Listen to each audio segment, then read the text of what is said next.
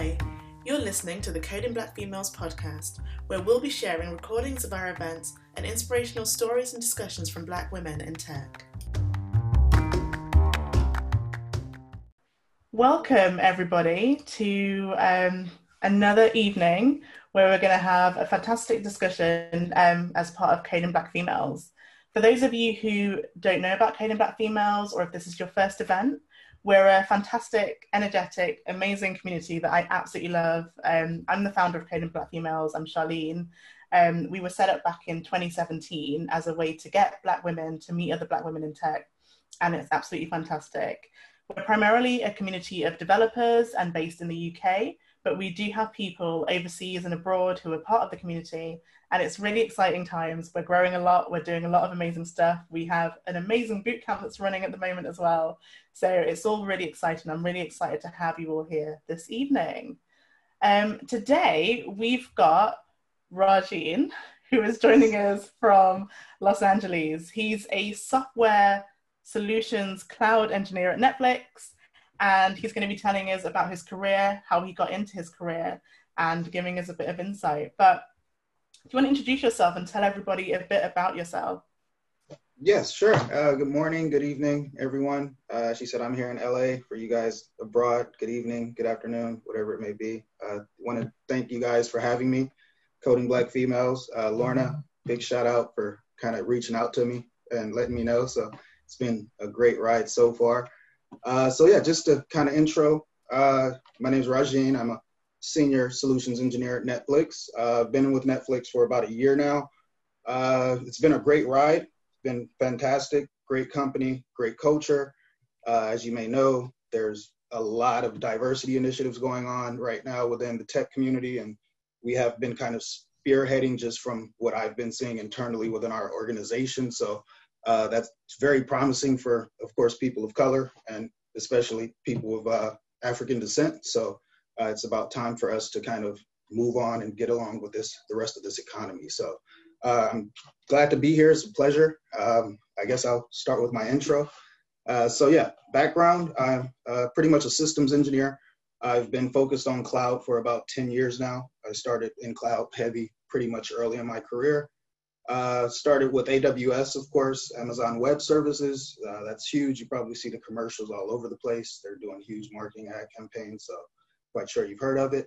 But started in the entertainment industry actually by way of gaming. I pretty much started within networking, so telecommunications. I know you guys in the UK are all aware of British Telecoms, so kind of got my opening start to tech within a network operating center within British Telecoms. Worked that for quite a few years, about 2 years. Got a lot of fundamentals, the fundamentals of basic tech, networking, things of that nature, how a packet is routed, what the actual packet is, payloads, things of that nature. So kind of got certified in Cisco stuff, figured this networking stuff is kind of boring. I need something more creative, something where I can think out of the box and kind of really get fresh with things. So I kind of moved on to coding. I've become proficient in quite a few languages now. I kind of go to like JavaScript or Ruby. Those are my kind of go-to guys, but I started to pick up code, which kind of led me into the entertainment industry. As I said, I worked for Activision Blizzard.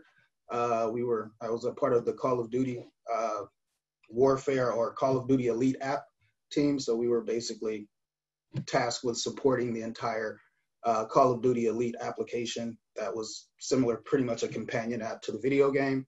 So I got a lot of exposure to what they now coin as DevOps or cloud native infrastructure and work processes.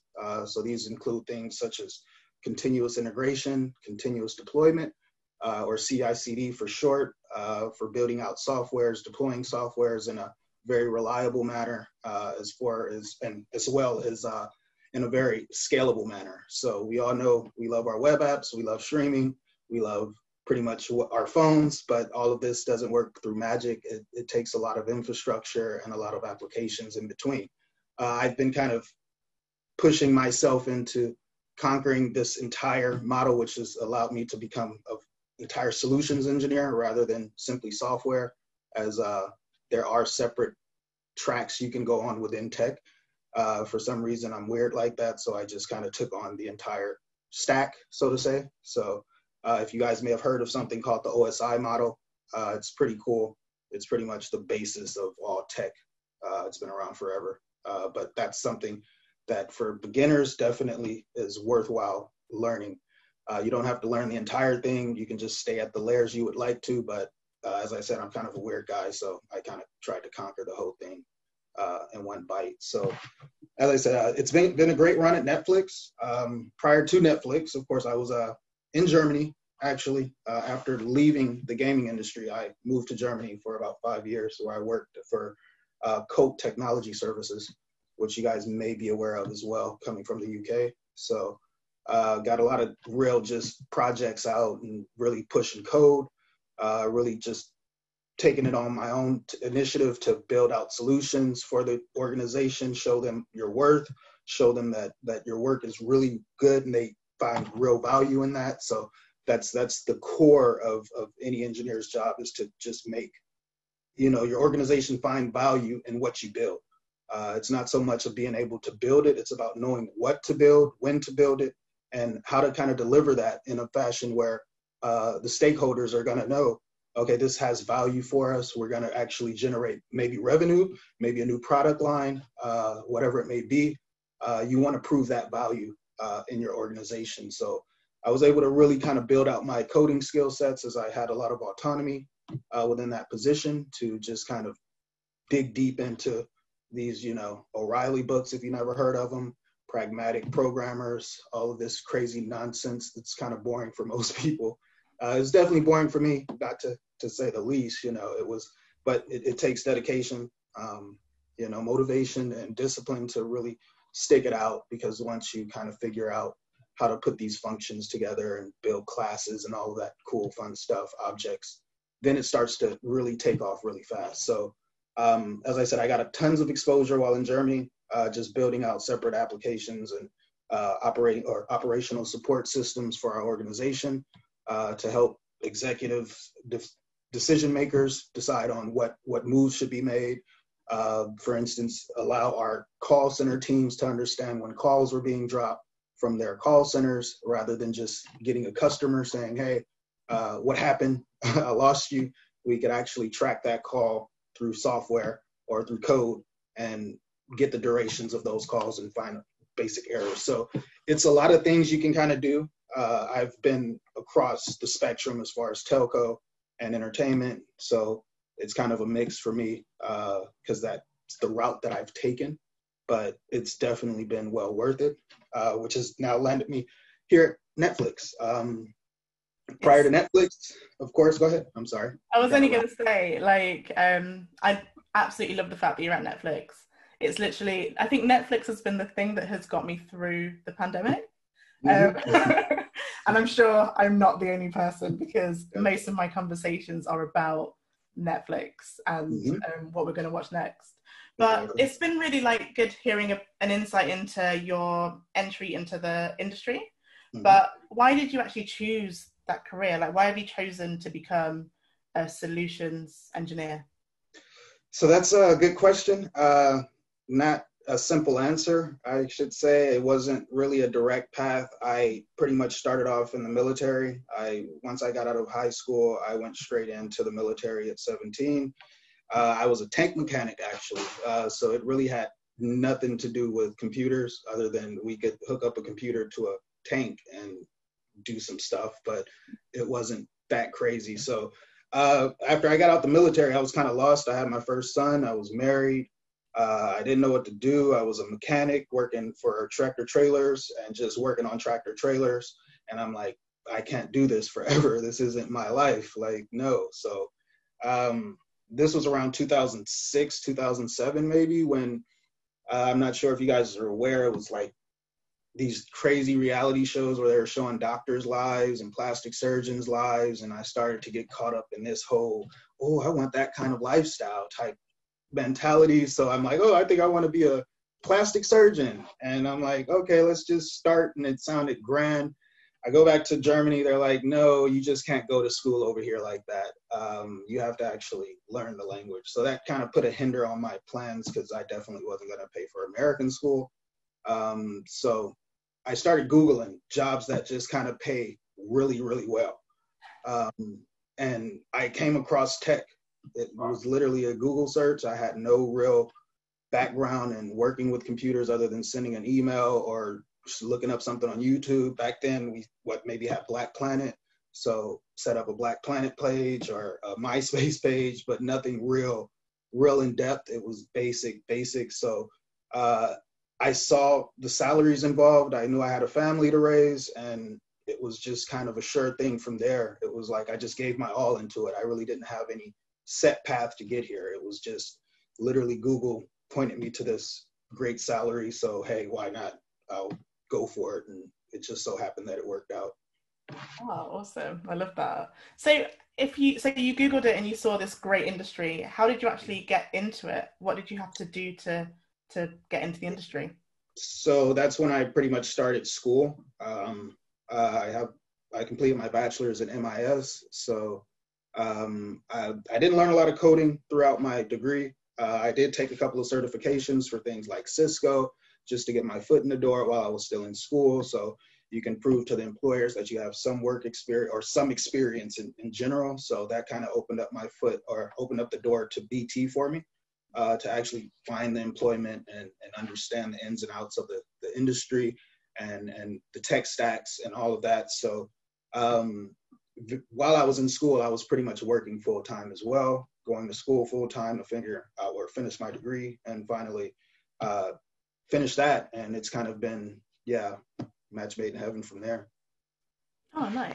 So now that you're at Netflix, what's the general day like? What do you actually do in your day-to-day job? Yeah, so day to day, it's really involved, I would say, because I'm constantly meeting with stakeholders to go over solution design, solution implementation, status of solutions. So it can be anywhere from, I'll take about 5-10 minutes just to go through and skim through emails.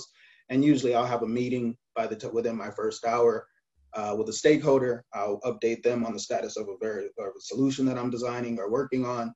And pretty much from there, it'll be go back into kind of not a silo, but just back to work. It's kind of a lot of autonomy within Netflix to where I can really just hammer out solutions and not have to worry about a lot of oversight and bureaucracy and all of that. It's more so they have everything streamlined to where you kind of self-develop, or everything is self-contained. So you don't really have to worry about like breaking Netflix if you do something kind of crazy. So it's mostly just developing solutions for the entertainment industry. For instance, the biggest solution I've delivered so far this year, of course, with COVID going on, we were in disaster recovery mode. So we didn't know how to get artists to be able to create content. So for instance, we support the animation studios, or we support the entire studio, but animation was one of the portions that needed to basically get up and running as fast as possible. So being that we leveraged AWS to actually run Netflix, I was able to come up with the idea to leverage AWS to actually run workstations for our artists to develop on. So our artists are now able to be home, work remotely, still develop and create all the content they want as if they were sitting in the office. Prior to that, they were having connectivity issues.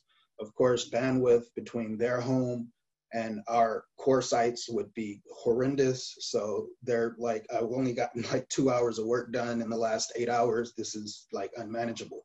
So that was a huge achievement on our end, our team's end, in delivering that solution, as it really saved the business, the studio business from not being able to create content. So I got a shout out and some cookies. So that was pretty cool.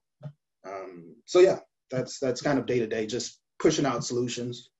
For instance, a new solution I've been working on is with Unreal Engine. We're looking to create environments or movie sets, so to say, with Unreal Engine. So instead of having people actually on set, we just have them, say, in a hall or in a stage area.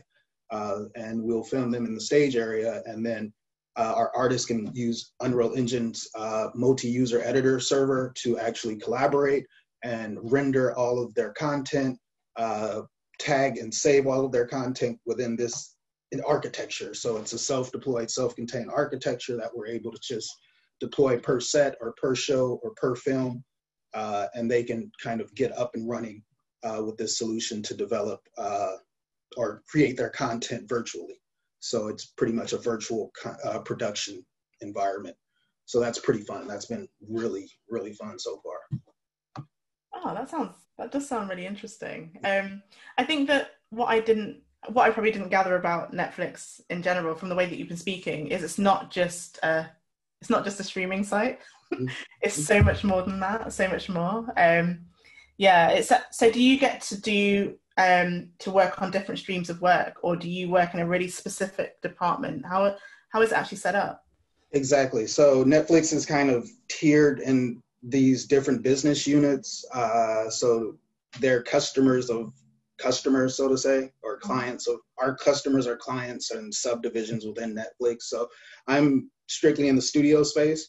As you know, Netflix has been producing its own content for quite a while now. So we're basically responsible for all studio workflows, from pre-production to post-production to production. So whether it's setting up the actual site, we have engineers that are basically experts in setting up and designing rooms for sound quality and all of this crazy stuff you need that goes into developing films.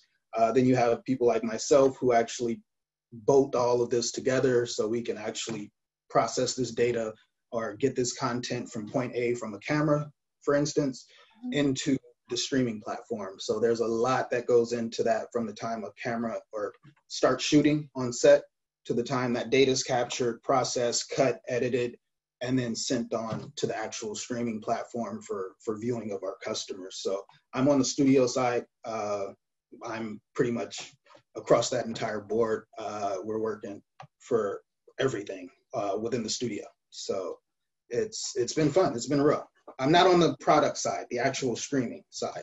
We're purely studio. Oh, okay. So is it like different? It sounds like different businesses within one big Exactly. business. That's Exactly. Well. Exactly. And we service the needs of the various business units. Mm-hmm. Okay. So what is cloud engineering? For people who don't know, what actually is cloud engineering? Yes, so cloud engineering is basically systems engineering. It's a segment of systems engineering, but instead of you having to manage a data center with all of those systems inside of that data center, everything is now virtualized using software and HTTP and HTTPS.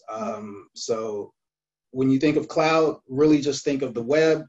Think of how you would enter a URL into a web browser and it goes somewhere. Instead of that, you using a web browser to go to a web page, you're actually connecting to an internet device using basic internet protocols or connectivity protocols such as Secure Shell. So you spin up a actual piece of resource within the cloud or AWS. So this resource could be a database, it can be a server, it can be a video rendering system.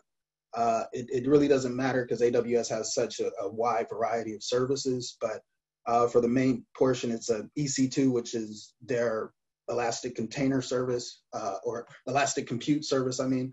That's the main resource most of the time we'll use for getting applications launched in the cloud. When you think of the cloud, just think of, instead of the server being in the database or in the data center at your local organization's data center, just think of it being at Amazon's data center, and you're connecting into that over the internet.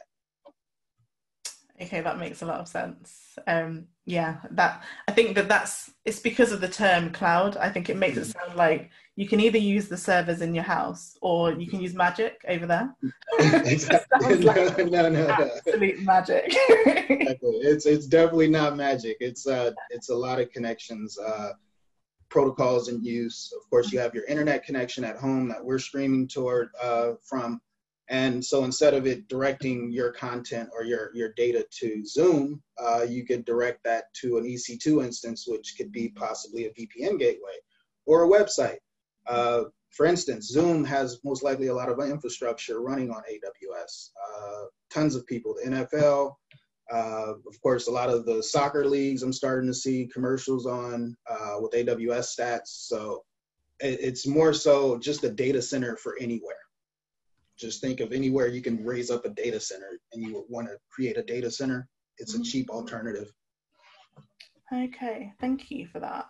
So obviously you're currently working in Netflix, which is classed as entertainment tech, is probably how you deem it. And you've done some work in other industries as well. What would you deem, having worked in different industries, what would you see as the differences? Like, are there core differences between entertainment? Are there certain types of backgrounds that are really key for entertainment? How do you see that? Yes, entertainment is a great industry.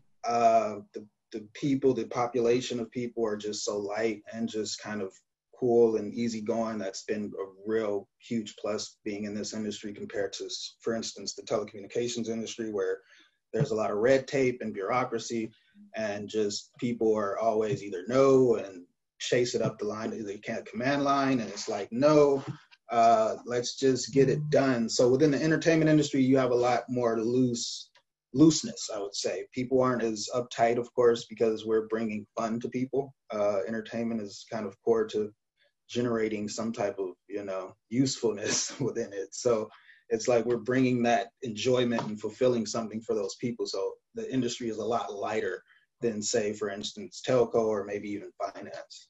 Mm-hmm. Yeah, you must get a lot of, I guess because it's quite visible, you get a lot of people who must say really positive things to you a lot and get really excited about the fact that you work for an organization that means that we all have something to watch on TV. Exactly. Yeah, no, that's really exciting. So have you noticed what the differences are again, like being Black in the field? So in other industries, have you noticed any differences like that, or is it mainly the same across the board? It's pretty much. What have you noticed? What have you? Yeah, it's pretty much the same. I mean, I've worked in Germany and kind of corporate Germany, as well as worked for BT and traveled to the UK extensively for working while at BT. So just being Black in tech, it's always going to be that bit of stigma as, are you really in tech? Or what are you really doing here? Do you belong here?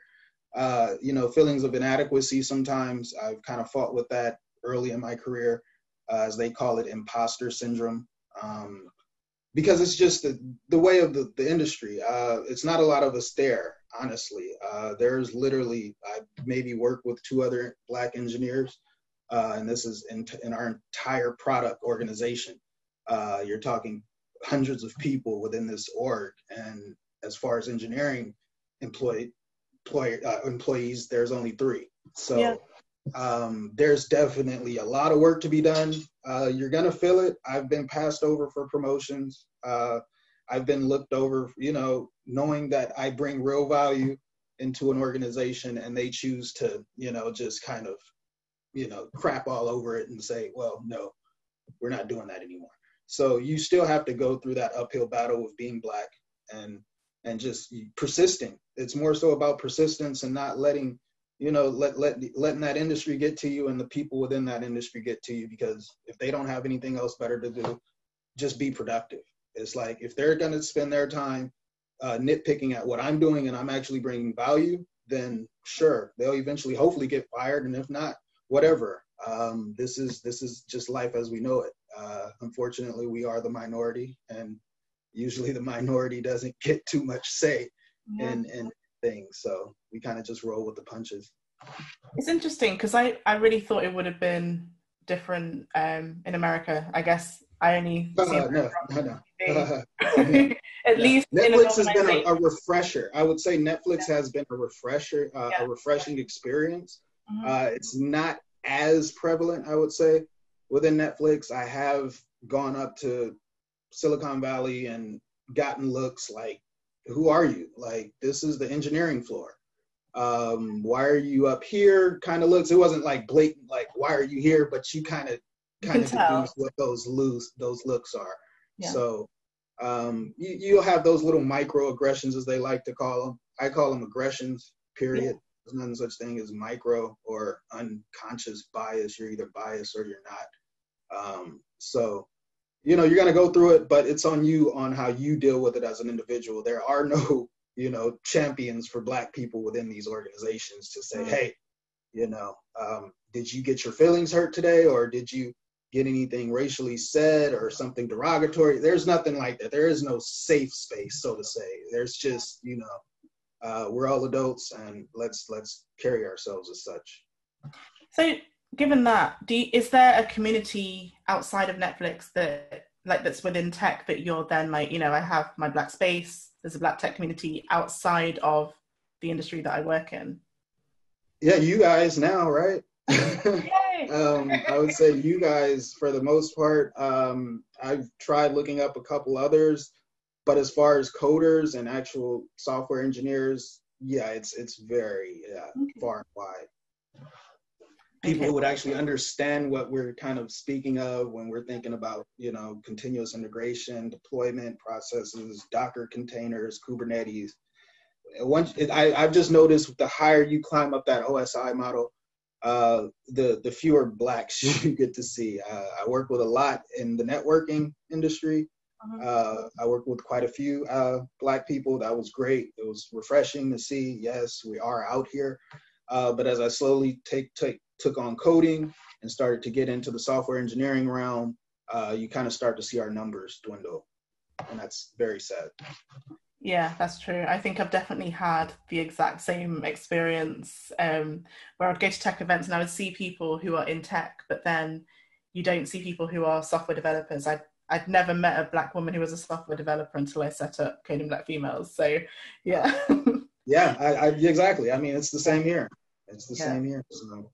Well, you should definitely tell everybody about us. Just spread Definitely. Most definitely. That's for sure. No, it's really cool. No, it's been really good hearing such an insight into the work that you do. I feel as though I don't really hear much about cloud engineering just because I'm a Java developer primarily. That's what I do. Okay. So I don't think about the cloud. I probably should think about it. Probably should know more about it. But... What do you mean probably? No, it's just kidding. So I definitely should know more about the cloud. That's definitely true. But yeah, do you think that the certifications then and stuff like that you've done to get into it have been really valuable? So you mentioned doing some work with Cisco. No. Oh, okay. No. My bachelor, my degree hasn't really been useful in the work that I do. A lot of the work that I do has been self-taught, just off my own initiative, picking up a book or creating your own AWS account. Remember, AWS offers free accounts for a year. So you can they have free tier of their resources. So you can literally get on there. That's pretty much what I did. Got a free account and started launching instances and seeing how to automate the launching of these instances. So it's not so much that you want to be able to log into AWS and click around on a button to actually get a server up and running. It's more so you want to do that programmatically because AWS offers so many APIs for just automating a lot of these mundane tasks that like starting a server, like who cares if I can log on and click a button? I would rather start 1,000 servers at one time rather than clicking through one at a time. That's scalability. So it's more so getting an AWS account. It's a free account for a year. You can use all of their free tier unless you have some crazy app that you want to build and you're going to be taking on crazy traffic and you know you're not going to be able to use those free tier resources. But just to get your feet wet and get your foot in the door, I would say, yeah, open up an account. GCP, Google's cloud platform, they also offer free resources for the first year. So Microsoft Azure as well.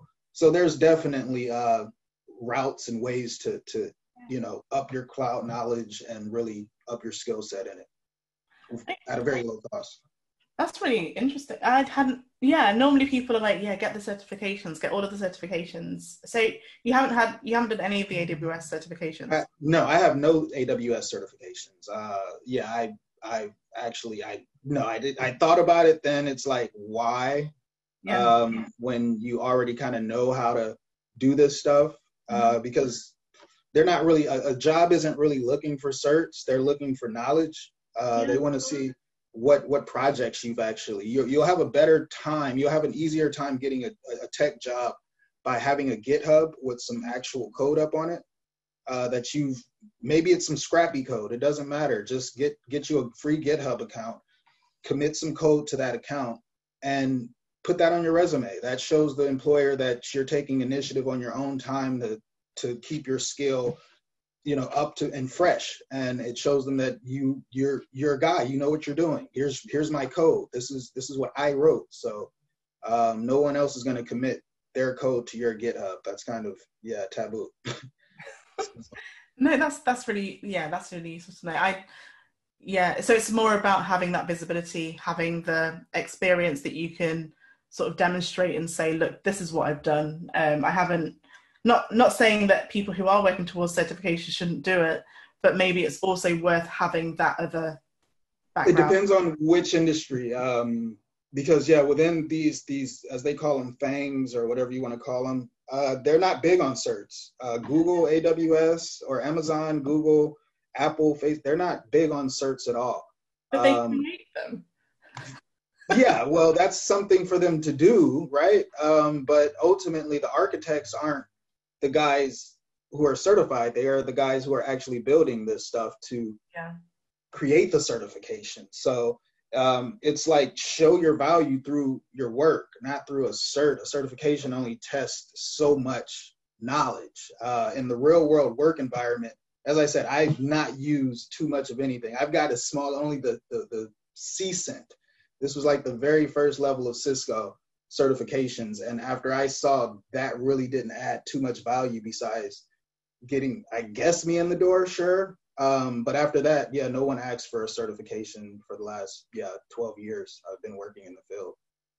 Oh, okay. So, but you did just say that first one was valuable. That first one opened the door. But as I also said, getting a free AWS account and getting a GitHub and putting up some code to show how you've automated something is just as good as a cert, and it's free. All it takes is your time, and that's it. Time and paying attention. Oh, fantastic. And you'll actually have something out of it as well. You'll have the thing that you built. Exactly. Yeah. Learning by doing, right? Absolutely. So we have had loads of questions come in. I'm going to try to start working through them. Lorna, I don't know if you want to help as well. Yeah, I think, thank you again, Rajeen, for all that wisdom and all the gems that you provided. I'm sure in terms of Netflix being such a prestigious space, I saw a mention of what type of skills, how do you get on Netflix radar? Do you think there is a Netflix type? So I would say, is there a Netflix type? No, it's very diverse. As I said, Netflix is very diverse from what I've seen as far as its workforce. So I wouldn't say there's a set type of person. What they do look for are engineers. And a lot of the time, senior engineers, they don't really like to hire junior engineers straight out of college. There are a few, of course. There are, those anomalies out, but for the most part, they want people who have been in the industry and have a proven track record of about 5 years or more. They want to see that you've actually developed solutions. They want to see that you've actually dealt with the cloud, that you've actually worked with a lot of these workflows, as well as know the industry and the lingo. So the entertainment industry has its own lingo. And as you know, Netflix doesn't consider itself a tech company, it's a media and entertainment company. So it's knowing the entertainment lingo, understanding how to work with producers, editors, content creators, because these are not tech people. So it's a fine line between soft skills, hard skills, and kind of trying to be just awesome at the same time. So it's been real. I would say, for the most part, get your experience and prove that, your products and your solutions are add value. I got on through, I just went on a whim. I was working at Fox or 21st Century Fox, and I was tired. They were ignoring my work. They were literally, when you think of typical, discrimination, yeah, you can think that that's what I went through before going to Netflix, which is why I chose Netflix and kind of went there, and it just so happened worked out. But at the same time, there was an intense interview process. They really want to see that you know how to deliver a solution, regardless of whether it's a software app or an infrastructure app. They want to know that, yeah, because they give us so much autonomy that, yeah, if we do the wrong thing and put this out into production, it does have the potential to be customer facing, or if it's not Netflix customer facing, it could be our internal clients that end up not being able to use the product or find some issues that are going to hinder their workflows, and that's just bad for the business. So just come with a senior level of experience and a proven track record. As I said, the things that'll get that: free AWS account, GitHub, CloudFormation.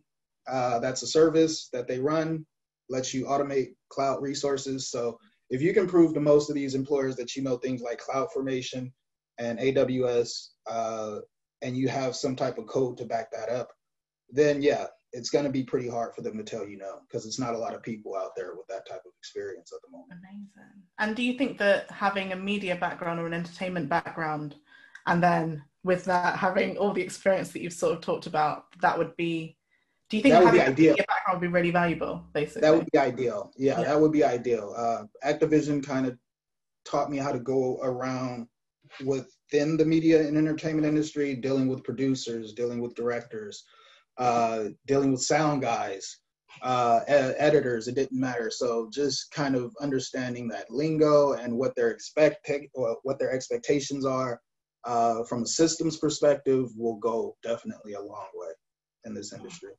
Fantastic. Well, yeah, as Lorna said, thank you so much for such an insight into what it's like doing your role and all your experiences and the sort of skills that you need. I know that would have been really valuable to a lot of people. I'm going to start running through the questions, and we'll see how we get on. So let's start. So I've got somebody here who has said that she is about to start a coding bootcamp. Okay. She lives with family, but is really tempted to get a part-time job. Do you think she should concentrate? She should just concentrate and give her all to the course.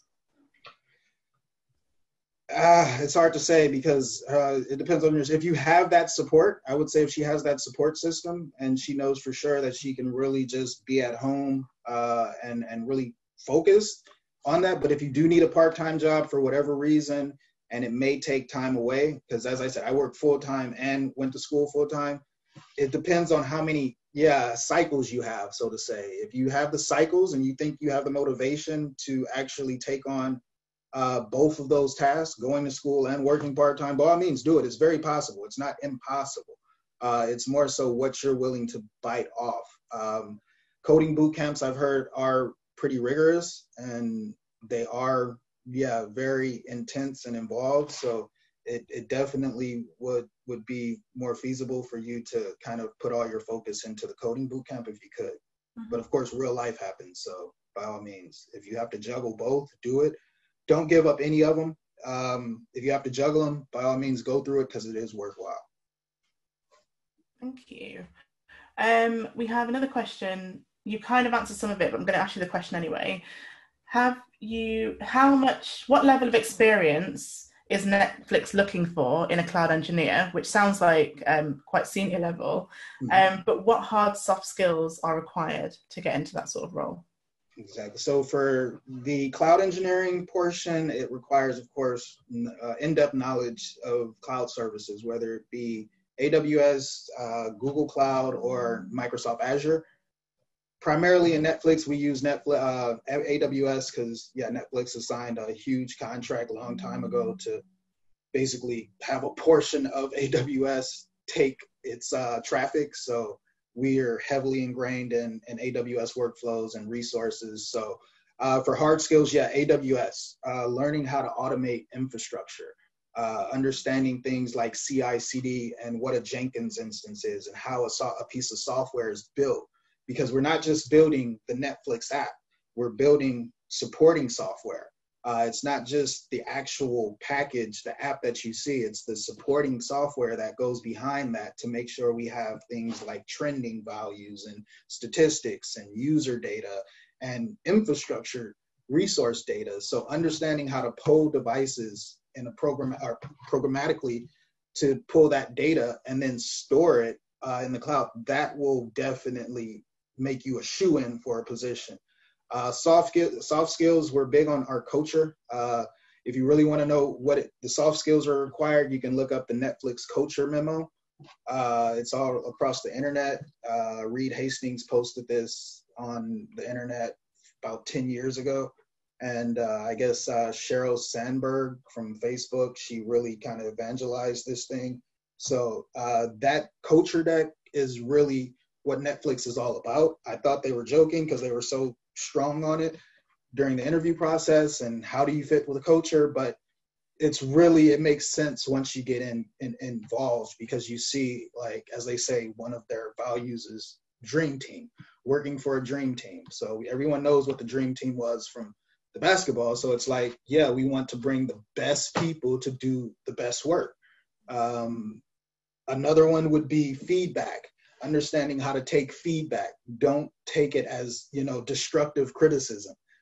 Take it as feedback is simply what it is. It's simply feedback on, hopefully you'll understand what's being said and you can address whatever it may be. There's both positive feedback and negative, but just understanding how to take that feedback is huge and core to what we do, because there's a lot of smart people in Netflix. So there's a lot of people who think that they know what to do.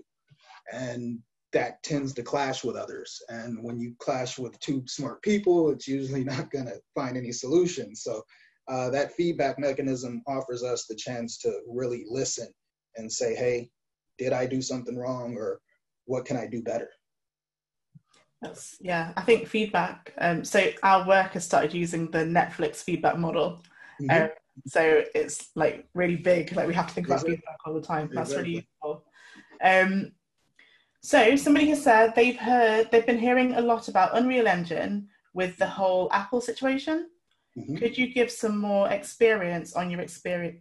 Could you give some more information on your experience with it? So with my experience, I'm not too sure what Apple is doing, but what we're doing, we're trying to pretty much provide virtual production environments. So you have a production environment, which usually involves having a set, a stage, props, characters, cast, all of that. So of course with Unreal Engine, the newest version, the latest version offers great resolution and all of this crisp viewing. So we're now leveraging the Unreal Engine for collaboration purposes. So our artists can actually collaborate across the material that they're actually, developing or creating, as well as maintaining it and rendering this content and sending it off to the various paths. So within this virtual production environment, we have about 6 components that we're deploying. We're trying to basically containerize all of this, put these in Docker containers for portability. For instance, if we have to set up a virtual set in the middle of the forest, because there may be a forest scene and we want to capture that content and then store it in our virtual environment for rendering of other assets within that forest. So for instance, now on Unreal Engine, you'll be able to say, shoot within that forest, but then save that data and then render, say, some crazy 3D looking wolf within the forest at the same time that looks as though he was really actually there. So it's a combination of VFX and the Unreal Engine editor. So it's been real. It's a number of components. I don't know if you heard of things like Shotgun, Perforce. That's just Perforce is a media or repository. I wouldn't say media, but just a repository like GitHub. So they're storing video metadata assets within there. These assets are then getting mapped to assets within something called Shotgun, which is a media workflow processor. Within that, we have our Unreal Engine network. All of this is all set up within its own network. As we said, we're putting this all into containers. So Docker containers for portability and ease of use, of course. And yeah, it's just all coming together. so far. Now we're working on the support stuff like logging and metrics and all of that stuff. So yeah, it's been real. Unreal. Tag on to that as well, because that's the area that I'm entering. I'm a head of production and visual effects producer that's entering into virtual production, in fact, on a potential Netflix project. So yeah, it's such an emerging and exploding field. There's a lot of exploration happening at the moment. So if people are interested in looking at what frontier technologies and how to support frontier technologies within the creative technology space, that might be something to look into that Rajin is highlighting here. There aren't that many players. Unreal is very new in terms of using this technique to real time, basically stream creative to those who are trying to tell these stories live in situ, and a lot of it is so new and so fresh. So it could be a target area if anyone's of interest, you know, because there's a low kind of barrier to entry because it's such a fresh scene. And I'm not sure if the person was also talking about Epic and Apple. I don't know if any of us can get involved with that. I don't know if that's what that person meant. Yeah, they just said, Epic Games. Yeah, we're all aware of the battle that's going on there. I suppose we'll just see what happens. Yeah, that one I wouldn't have too much insight. You're talking about the pricing or them being priced out of the App Store or something like that. Yeah, that's way above my pay grade. I think the person's just advised, with Epic Games. I think, like everyone else probably on this call and not, we're all just watching tentatively to see who wins. Exactly. I'm literally like, there's so many things that you've spoken about. I'm really interested in this industry now. And I'm sure a lot of other people will be as well. I've only ever worked in consultancies building form websites that then put stuff in databases, and you're talking about rendering a wolf so that it looks like it's in a forest. Yeah, it's going to be unreal. Exactly. We're trying to stay at the bleeding edge of entertainment tech. With rendering, we're trying to bring new products to the industry with a lot of the stuff we're building. It's not usually, we're not just doing it for our use only. We're really trying to build new products for the greater industry so we can move the industry forward. Because when you go to a Disney studio, when you go to a Fox studio, it's very typical. It's typical. It's like old-fashioned Hollywood. It's really old-fashioned, outmoded ways of thinking. And Netflix is starting to bring that fresh look on how we can actually create content in the most efficient, feasible, fast-paced manner. Yeah, I guess it's because of the way they started. They started a lot, they're a lot newer, so they could actually use the stuff that was available. That's so exciting. So somebody has asked, how does working on infrastructure and as a cloud engineer differ from being a software developer? Not to down software developers or anything, it's just more involved. We don't just deal with the software. I will find myself I'll write an application for an actual cloud infrastructure that I will then deploy. For instance, there was a piece of software that I ended up writing at Fox, which would basically virus scan media assets. So this was an automated process, an application that would ingest media assets. That required the actual software to be written. So you had to actually write functions, classes, methods. It was a Rails app, the whole involved thing. But then on top of the cloudy stuff, you have to understand how to deploy that software, how to build that software, how to reliably deploy that software, how to scale that software. So for instance, I'm taking media assets in at any given time. For instance, during World Cup, when Fox hosted the World Cup, we would be passing anywhere from 16 petabytes of data between LA and Russia. So all this 16 petabytes of data would need to be virus scanned. So we're not we're not putting things in our database that could ultimately corrupt it onto our file system. So As you can imagine, that requires a ton of resources, understanding when to trigger those resources so you're not overcompensating any of your other resources or overtaxing your other resources is it's a skill set that the cloud engineer brings. So it's a combination of both. That's just for me. A lot of cloud engineers are solely tasked in scaling the infrastructure, so they don't have to worry about the actual, say, Rails app or a JavaScript app, a front end, a React app, or whatever it may be. They just worry about getting that deployed onto some cloud infrastructure. So for instance, bundling it with Jenkins, building it with Jenkins, your CI/CD pipeline, from there having some other workflow management tool, whether it's self-written or a product that's offered, to actually then go out, take that tarball or that bundled package application and deploy it onto an actual cloud resource for usage. So that's pretty much where the cloud engineer comes in, is getting that application, that software built, that the software developer wrote, and from getting it built, getting it deployed and scaled in a cloud service. Okay, so it could actually be then that a lot of people who are doing software engineering roles, if they're doing that full process, that really part of them, they are kind of like a cloud engineer. Exactly. As well. Exactly. Yeah. Okay, I hadn't realized that. I thought that it's more so. Are you able to scale that though? Do you know which? Okay. Yeah, exactly. Yeah. Can you write because we're still writing code. As a cloud engineer, you're still going to write code. You're just not writing, classes in a manner of a Rails app or a React app. It's just its own function to go and deploy this code, this package onto this server. As I said, AWS has its own little language called CloudFormation that's used to actually kind of do that for you, or you can click around and do it the old-fashioned way. But yeah, you're still going to be writing code though as a cloud engineer. Are you able to talk more around the cloud security, authentication, and authorization that you implement in your area of Netflix? Exactly. So Netflix makes it easy for us.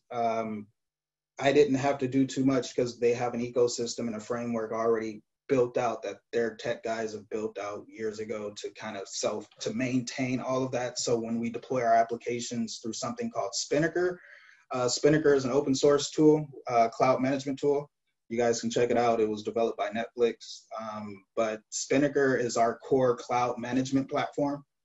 Within this, it has triggers and hooks that basically hook into other services, such as our identity management service. For our security purposes, within the cloud, there's something called security groups. These security groups are simply firewall rules at your AWS instance or your AWS resource. So you want to pretty much think of a security group as the firewall, and that's what you're allowing various ports that your application is going to be required to communicate on to the cloud. So you have that. This is all done through Spinnaker. For us, we don't have to manually log into the AWS console. It's kind of automated through this framework.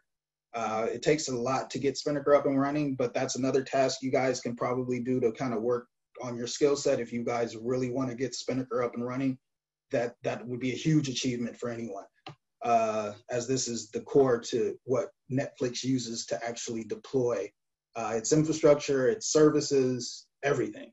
So that takes care of all the security. It comes kind of out of the box for you. They've developed a lot of their own in-house solutions that we use for identity management, for security purposes, for access control. A lot of that is done through our third-party applications that they've developed in-house. For instance, we have our own version of Okta. So we don't use Okta. We actually use, what is the other one called? Ping. Yeah, Ping. So on top of Ping, we've built our own IDP. There's a framework called Ping, which is an IDP provider. It's open source or paid for.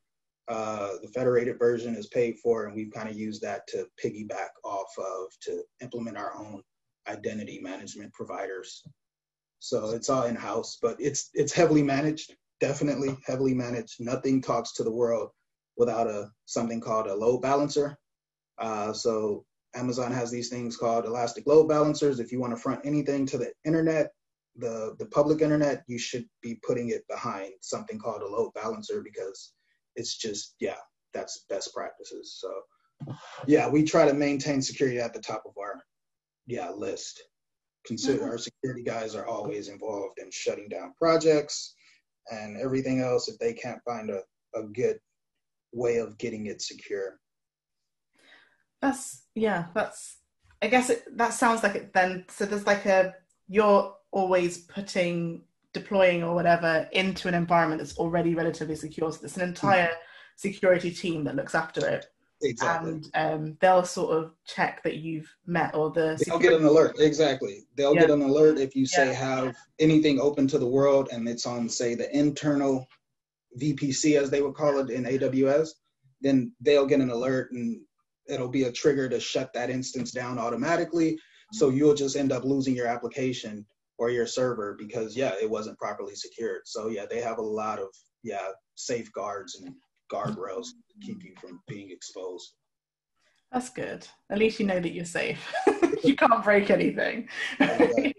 You'd feel horrendous if you brought down Netflix, like you were the guy that did that. Exactly, and they wanted to eliminate that.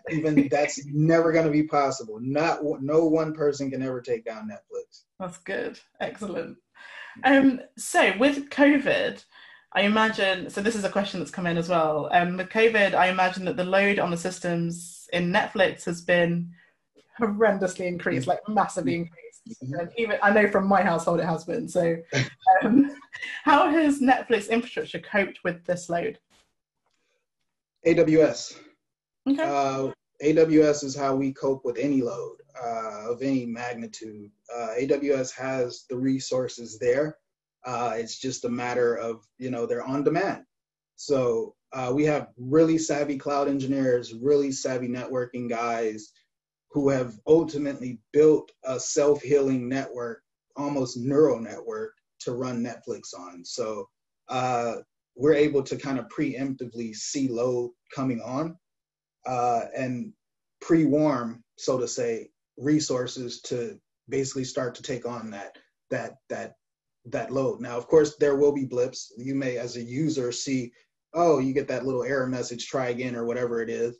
But that would just be meaning that more resources are going to be spun up and you were directed to one of the resources that most likely is already overloaded. But please believe, usually when you refresh it, you most likely your application or your film it's back. So that kind of shows you that those new resources have come online, they've been proven to be healthy, and they're ready to take traffic. Okay. That's good. I'm glad. I'm really, really glad. Yeah, no worries. We're not going to go down. Don't worry. Thank you. We'll never go down. I bought loads of DVDs at the beginning of the pandemic just in case. I was like ready in case Netflix went down. No. I'm okay. I'm meant to not tell anybody that. Like, that's supposed to be my little secret. I should have told you. Man, no, everyone knows now. Funny. I'm imagining you panic buying DVDs whilst everyone else is getting essentials. Exactly, right? Everyone else is getting toilet tissue. She's walking around with like a basket full of DVDs. I'll be fine. I've got entertainment. Exactly. Nice. So, someone's asked, do you mentor / have a mentor within Netflix to champion the non-white people in tech?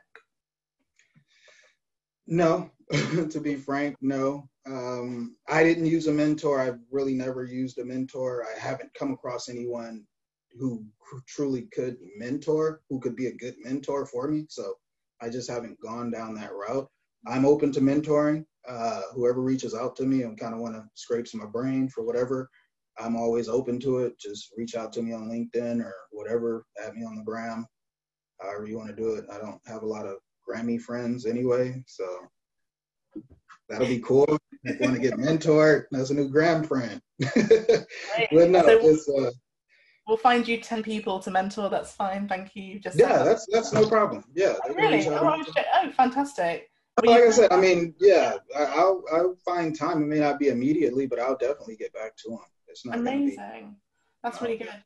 Thank you. I'm here to champion for us. It's like if I can do whatever I can do being in the situation I'm in, I'm definitely all for it. Amazing.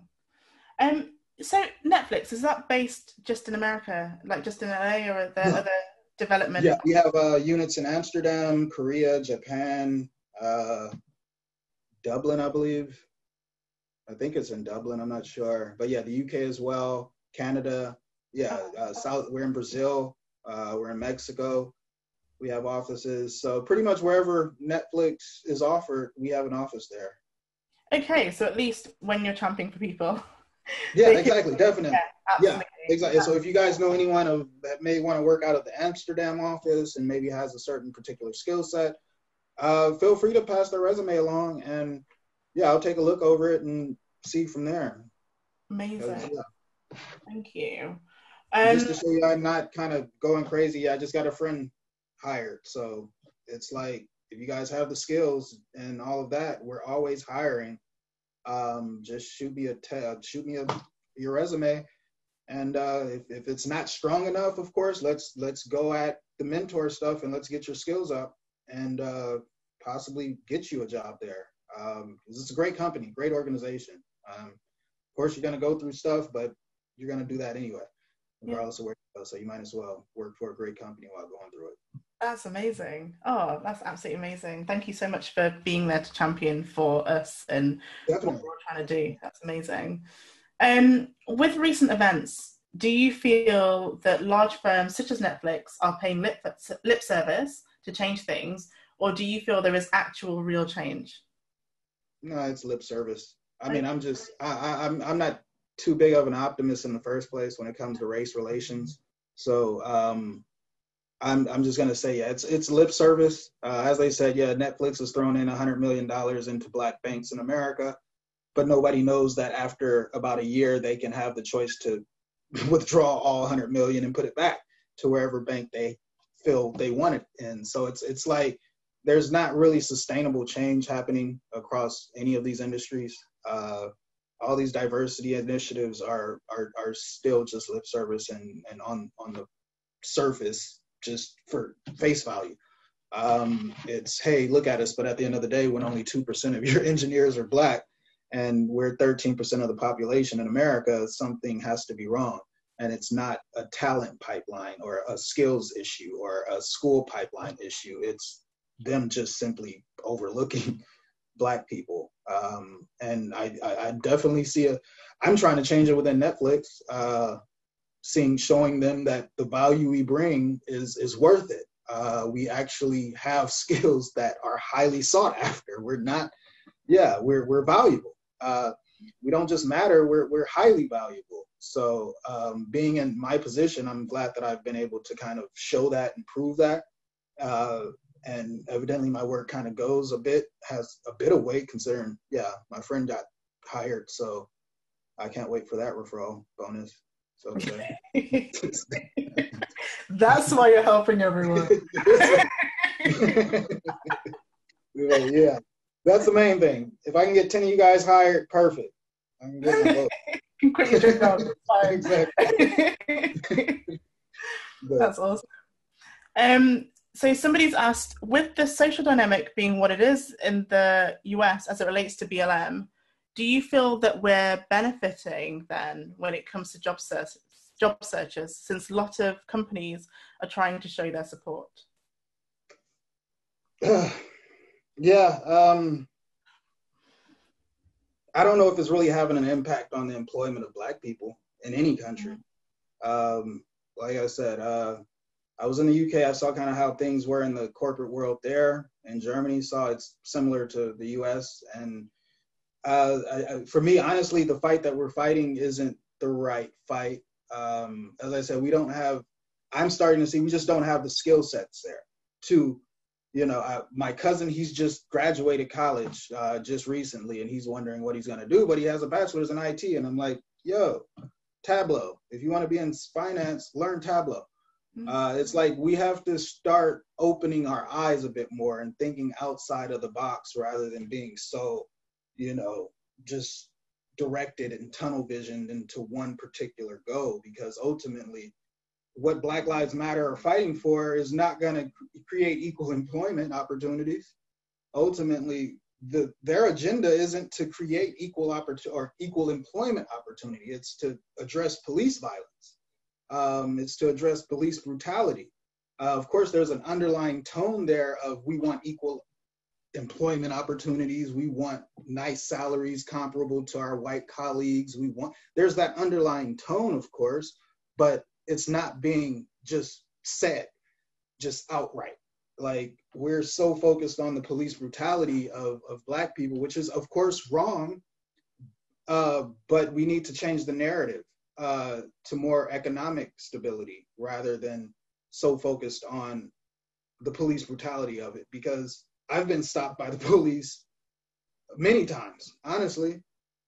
Sure, I fear for my life, but at the end of the day, I've been able to walk away from it.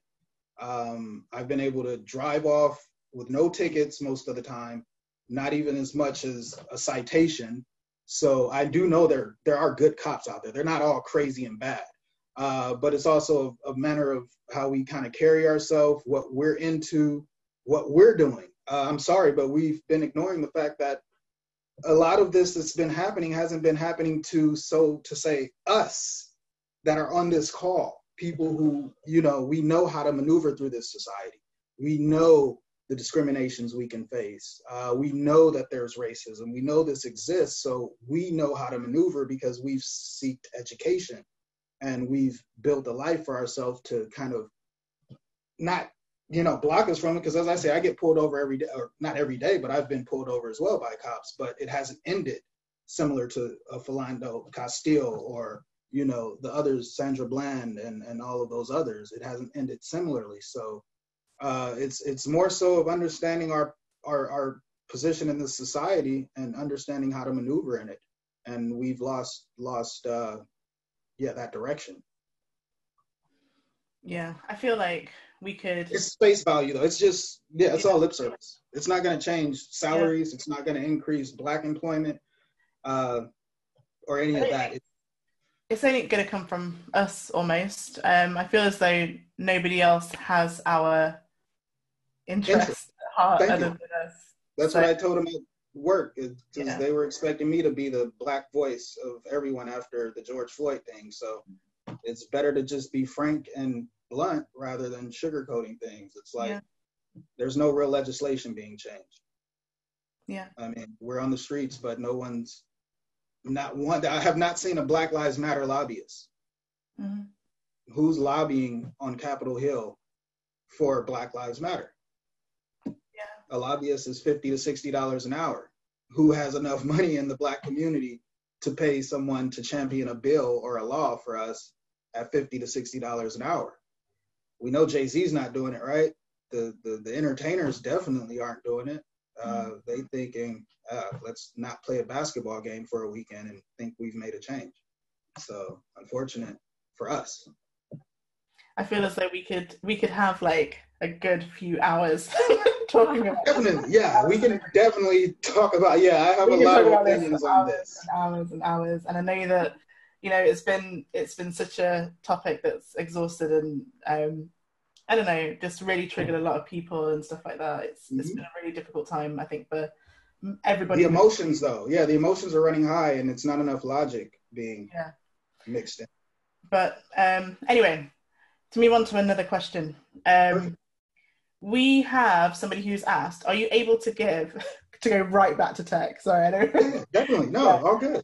Are you able to give a brief overview of GCP versus AWS? Yes, I like GCP more than AWS. Actually, it's more programmer friendly.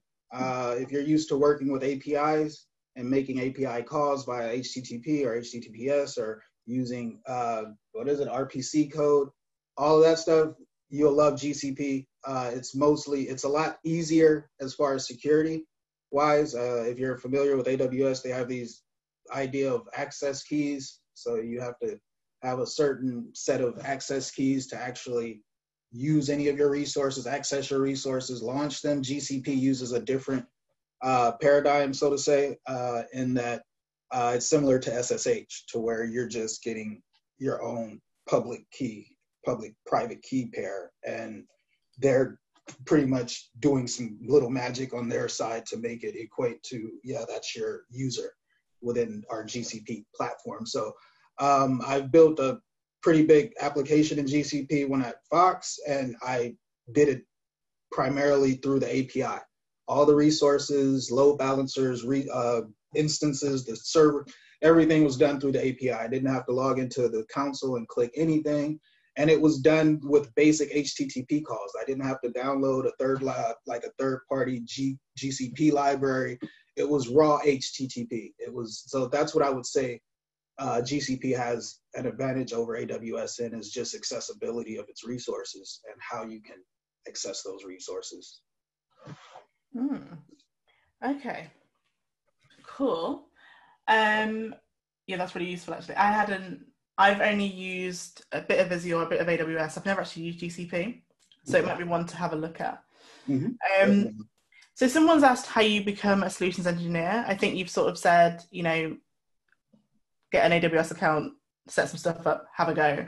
Yeah. But you were sort of saying that at Netflix, to get into Netflix, you've got to be a senior engineer. You're not really going to get in as a junior. Do you always have to have loads and loads of experience to be a cloud engineer, or is there another way to get into it? Yeah, you can try Googling junior cloud engineers. You're not going to probably find a lot of positions open just by Googling junior cloud engineer, because it's systems engineering. Cloud engineers are pretty much senior systems engineers. They understand how a data center is built. They understand how an application functions. It's not so much of me knowing how to log in and just launch a EC2 instance or launching an instance on GCP. It's understanding that underlying infrastructure and those underlying processes that are required to get a system up and running. It doesn't matter whether it's running in the cloud or in a data center. It's those underlying components that bring all that together for you to actually deliver an application that is useful. So you're doing the same. If you can deploy something in a data center, like on your on-prem, your org's data center, if you can automate that, then it's just a matter of learning the APIs within AWS.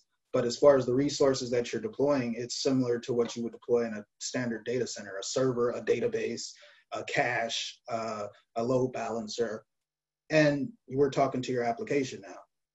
It's just now it's in the cloud, so to say. Okay, well, thank you. That was insightful. That's the last of the questions. Oh, nice. That's been absolutely fantastic. I know that I've seen a lot of people say, like, this has been really amazing, really useful. And the fact that you've offered support, like, we're definitely going to... Yeah, reach out to me. I'm going to be on paternity leave anyway for a while, so I'll have some cycles to reach out. So you've got loads and loads of free time. I'll make a couple of cycles for you guys. I'll open up a couple of cycles. Thank you. Do you have any advice you would give or last notes? So you mentioned a few books earlier as well. Like, do you have any advice or anything that you would suggest to people as like your last remarks almost? Languages to learn: Python, JavaScript. I started with Ruby mainly because I wanted to get into web dev, so I started with Rails, and from there it's just blossomed into this. But learning programming, understanding the value and how to structure a function, understanding how to object-oriented or object OOP, basically understanding objects within your programming languages and how to instantiate those using big words, but create an object for you to actually do something with. Code is going to be core to this. You're going to want to know how to code, whether it's JavaScript, Ruby, Python, it doesn't matter, but one of those languages is for sure going to give you a shoe in or a foot in the door. As I said, and then with that language, build something. With that language, build something. The easiest way to a job is just to build something. If you really want to just amaze these people in an interview, send them a link to a GitHub with some code. They will then see that will speak volumes, because a lot of these hiring managers, and they don't understand code anyway. They just want the illusion of you knowing what you're doing. And GitHub does that. Whether you know it or not, it provides them that security of this guy codes. And everyone wants a coder these days. And if you're a good coder, you're worth your weight in gold. Fantastic. That is amazing advice. Thank you so much. Everyone get out there, build your projects, make sure people can see what you're doing, be visible. That's going to get you hired. That's amazing. Exactly. Thank you so much. I'm really excited about entertainment and all of that. Like, I want to talk to you for a few more hours, but we haven't got the time. But no. Yeah, if you want to set something else up, as I said, I'll be free. I can make some cycles, open up some time for you guys if need be. I'm gonna add that to my list. Things to follow up on. No, that's absolutely amazing. Thank you so much. I know the community's really enjoyed it. To anybody who's asking if we can rewatch on YouTube, you absolutely can. It's available on YouTube at the moment. Well, it's on there right now, so you can feel free to go there and watch it. And it's also going to be a podcast, so you can listen to it there too. So absolutely available. And I will capture the details of all the people who have said that they would like you to be a mentor, and then we'll figure out how best to work that. LinkedIn probably is the easiest way. Okay. Oh, can you share actually the details of how people can find you? How can people find you? Yeah, actually. As I said, I'm not a Grammy guy, so I could do that for you, Raji. Yeah, perfect. Thank you. Apply some links for everyone. We're super keen to bridge these gaps between entertainment and technology, and to start opening up, as we've kind of touched on in our conversation. There are so many new and undiscovered careers that don't get shouted out about. And when I was connected to you, Rajeen, I was just like, this has to be something connecting to Coding Black Females. So thank you, Charlene. Thank you, Rajeen. Expect more, folks, because I'm really keen to get you knowing about what people are doing in the space that I work in. Nice. Fantastic. Thank you so much, Lorna, for connecting us and making Thank you. Exactly, for the DM, right? That was like, she kind of slid in my DMs. I'm like, who is this? And then she's like, professional work. I'm like, I'm on board. Yeah, let's go. I'm on board. So I'm like, great. I'm definitely on board for working with you guys more in the future. Any initiatives you guys may have going on, shoot them my way. If you guys do anything, coding challenges, boot camps, it's a lot, because I know there's not a lot for our community in the first place, especially mentorship, possibilities. So anything, feel free to reach out to me. I'm definitely an open book. Amazing. Thank you. You heard it, everybody. Reach out. Lorna's going to be sharing the details of how to find Rajeen. I'm so excited, honestly. So glad about this. Really excited that we've got this connection now. I can see really good things coming from it. Perfect. Thank you so much. Okay. Well, that's it. That's it, right? All right. Well, I'll get back to being new daddy. Yeah, you go be a dad. See you guys. Thanks for having me again. And you guys enjoy the rest of your evening, wherever you are, afternoon, morning, whatever it may be. And thanks for having me again, guys. Thank you. See you soon. Thank you so much. Have a great day. You too. Bye. Take care, everyone. Thank you for joining.